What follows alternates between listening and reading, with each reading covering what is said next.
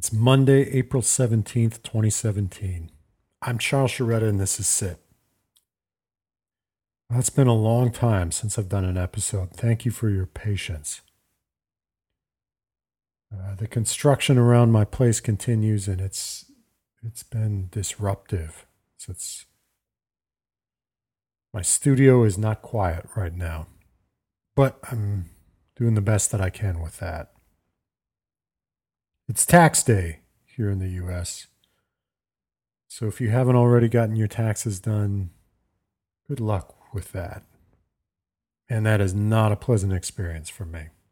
I'm of the opinion that we are taxed without appropriate representation, unless you're extremely wealthy, unfortunately. We'll save that story for another day or a different sort of podcast. We are on chapter 36 of the Tao Te Ching. I'm going to read from Dwight Goddard's translation. He likes to give titles to the chapters, and he titles this one Explanation of a Paradox. Here it is. That which has a tendency to contract must first have been extended. That which has a tendency to weaken itself must first have been strong. That which shows a tendency to destroy itself must first have been raised up. That which shows a tendency to scatter must first have been gathered. This is the explanation of a seeming contradiction. The tender and yielding conquer the rigid and strong, i.e., spirit is stronger than matter, persuasion than force. The fish would be foolish to seek escape from its natural environment. There is no gain to a nation to compel by a show of force. That's sort of timely, isn't it? Okay, find a comfortable position for yourself that is also upright. I'm going to challenge you to open your chest up in such a way that you are making connection with your heart. Let your breath come from your belly. Just settle in right now. Feet on the floor if you're in a chair. Let your knees touch the floor if you're on a cushion. And we will sit for 10 minutes.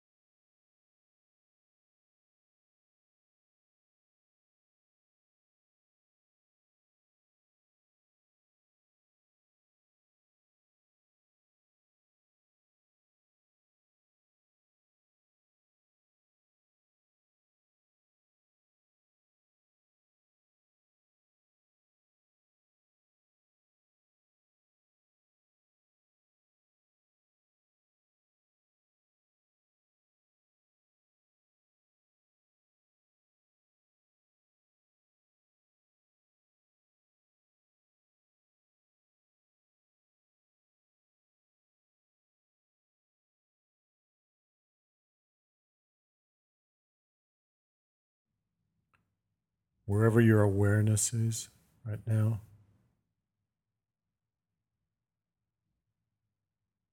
if it's on your breath, that's good. See if you can deepen your awareness of your breath. If it's not on your breath, bring it back to your breath.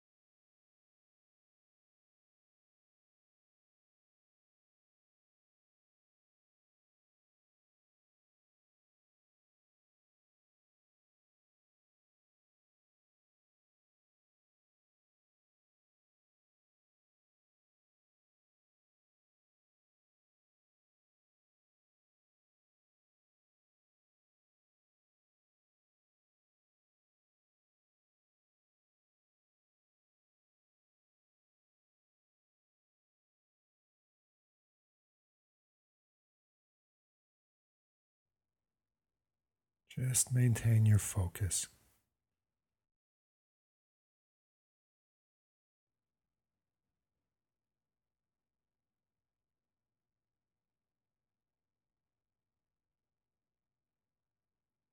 As you maintain that focus,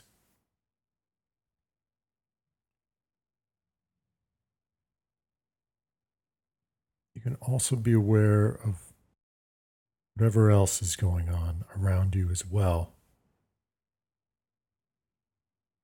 You're not focused on your breath to the exclusion of everything else. But you don't need to let anything else concern you either.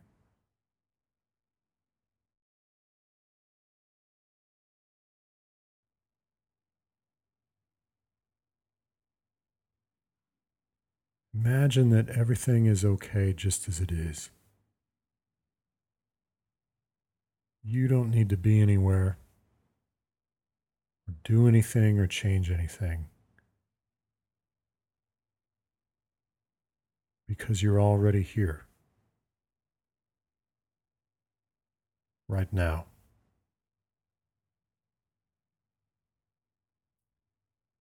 For now, your existence is enough.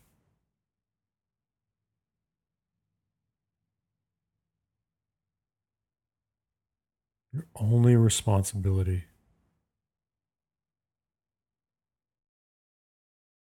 is to keep your focus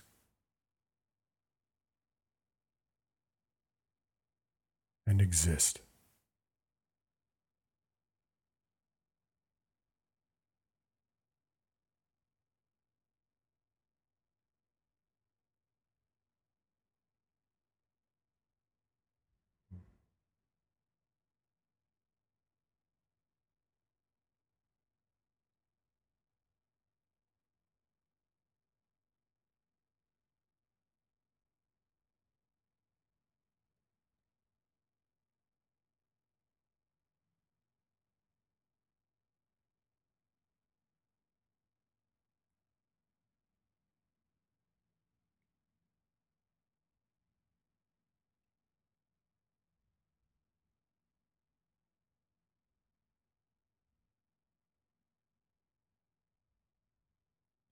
If you've become aware of tension,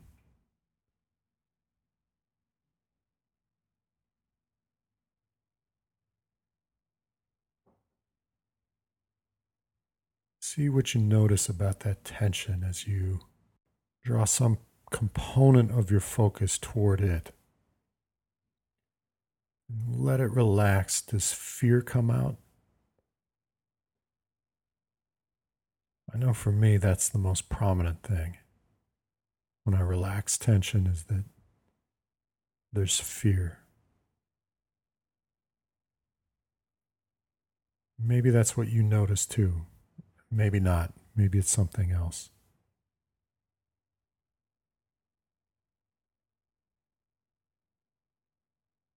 What is it that you notice as you relax the parts of yourself that are tense?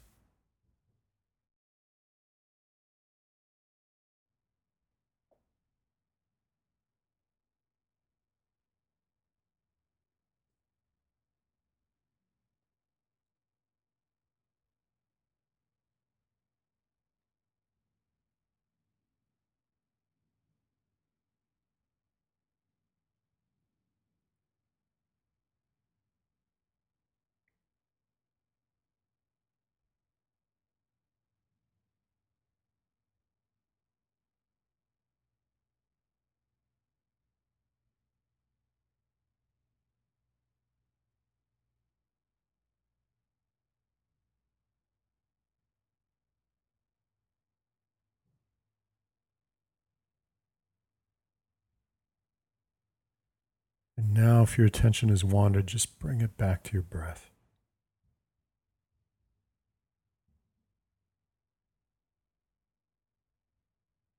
without controlling it.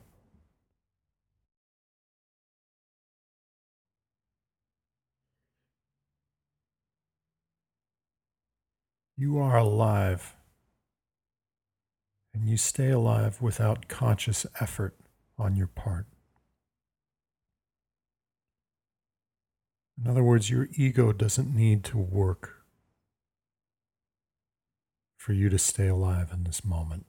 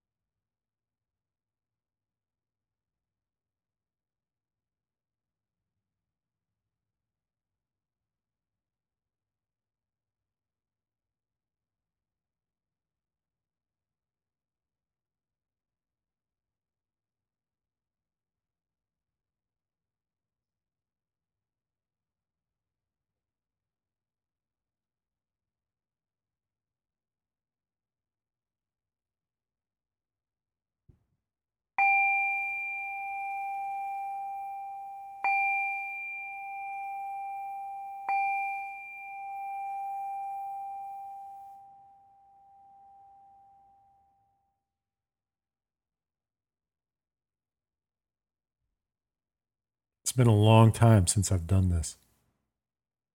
I fell off the wagon, and that's hard to admit. I fell off the wagon because it became inconvenient to do these podcasts because of all the disruption. And I knew that they wouldn't turn out well, wouldn't be able to be listened to with all the background noise, so I stopped. And then that stopping went on for longer than the disruption. It's interesting how that can happen to us, isn't it? Sort of giving up. It has characteristics that are similar to procrastination. And what I notice about procrastination is that it's like the walling off of something in the mind, avoidance, avoiding that which is painful or which might be painful. And I think the pain is often not so much the act itself, but the pain for me very frequently is in facing the fact that I broke some commitment to myself. Or even if I didn't break the commitment, that it feels that way. And going back to it requires facing my humanity, facing my flaws, my weakness. The word that pops into my mind when I think about how it feels is icky. I think that ickiness is like a precursor to shame. I wonder now, as you're sitting here listening to me, does it make you uncomfortable to hear about it? To reflect on those situations in your life in which you've avoided, procrastinated, or given up. I feel really raw, almost like I'm confessing something. But I want to be clear, that's not, I don't advocate confessing. It's my opinion that the relief that people get from sort of admitting themselves to be worthless sinners is just setting themselves up for another instance of that, of feeling unworthy again.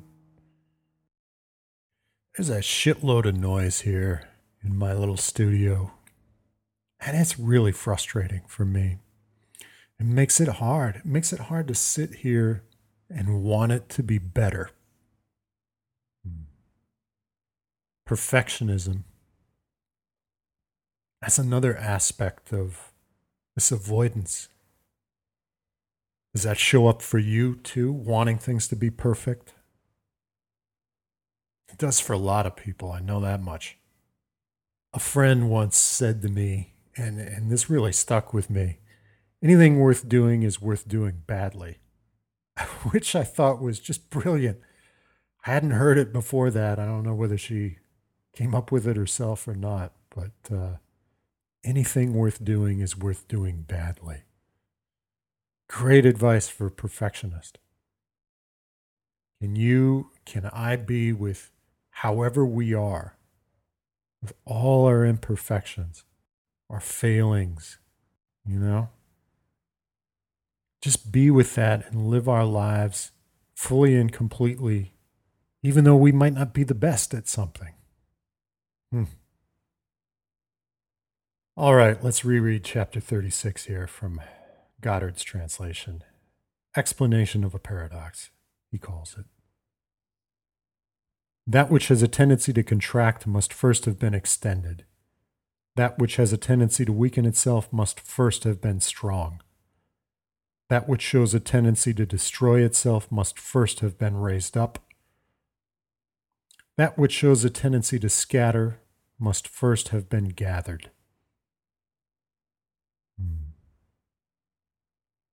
This is another chapter that points to the yin-yang nature of things that most people associate with Taoism. What contracts must have been extended. What weakens must have at one time been strong. Another way to look at it is that there's a cycle to everything, that all actions are not a chart with a graph that goes up and to the right forever. We're born, we live out our lives, and we die. Expansion and contraction. We will not be here in these forms forever, but we are also part of a cycle ourselves. But it takes some discipline in order to see that in modern society. There are often too many distractions for us to be aware that that's the case. And right now, I can hear a plane and a fire engine, and I have a cell phone in my hand that has a translation of a 2,500-year-old text on a screen that I move with my thumb. And of course, that seems like evidence that all things progress, advance. People misinterpret evolution this way as well. The second verse says, "This is the explanation of a seeming contradiction. The tender and yielding conquer the rigid and strong, i.e., spirit is stronger than matter, persuasion than force. The fish would be foolish to seek escape from its natural environment. There is no gain to a nation to compel by a show of force." What's the connection between those two verses? So if the first one is talking about the natural cycles of things, what's the connection between that and the tender and yielding overcoming the rigid and strong? Well, it's also a theme of the Tao Te Ching, isn't it? I'm reminded of the chapters on water, how water overcomes even the hardest of rocks. Spirit and persuasion rather than matter and force. So how are matter and force like the idea of unending progress? What are the similarities between force and eternal progress? What do we even mean when we say progress? See if you can ask yourself that right now. What does progress mean? And I'm sure you have some really quick answer, but look more deeply. See if you can watch your own answer to that. Is progress, as we define it in our culture, like force? Does it require force? I would say it does. The fish would be foolish to seek escape from its natural environment. A fish would also be foolish to poison its natural environment. A fish would be foolish to try to walk around on land and in the process asphyxiate. And a human would be foolish to poison the air and in the process asphyxiate. Or to go somewhere where there is no air. There's no gain to a nation to compel by a show of force. Yeah, as I said earlier, timely, huh? Can you protect human rights by killing people? Can you threaten people, bully them into enlightenment? Are you enlightened? Are you democratic? Are you egalitarian if you do those things? It's a Monday, dear friend, so let's set aside 30 seconds for a bit of gratitude here right at the end. What I like to do is begin with something small that I'm grateful for, and over the course of that 30 seconds, work through another 2 or 3 things, ending on something more general. So, for instance, I might start off by being grateful for the chair that I'm sitting in and end on my health, or people that I love, or the moon, the sun. Those are all possibilities. They're not suggestions, they're just what I might do. So, why don't we begin 30 seconds? And if you need more time, you can take it throughout the day today. It's always good to be grateful. There's a lot going on that's pretty unpleasant in the world right now. So it's good to remind ourselves that we have things to be grateful for. Let's begin.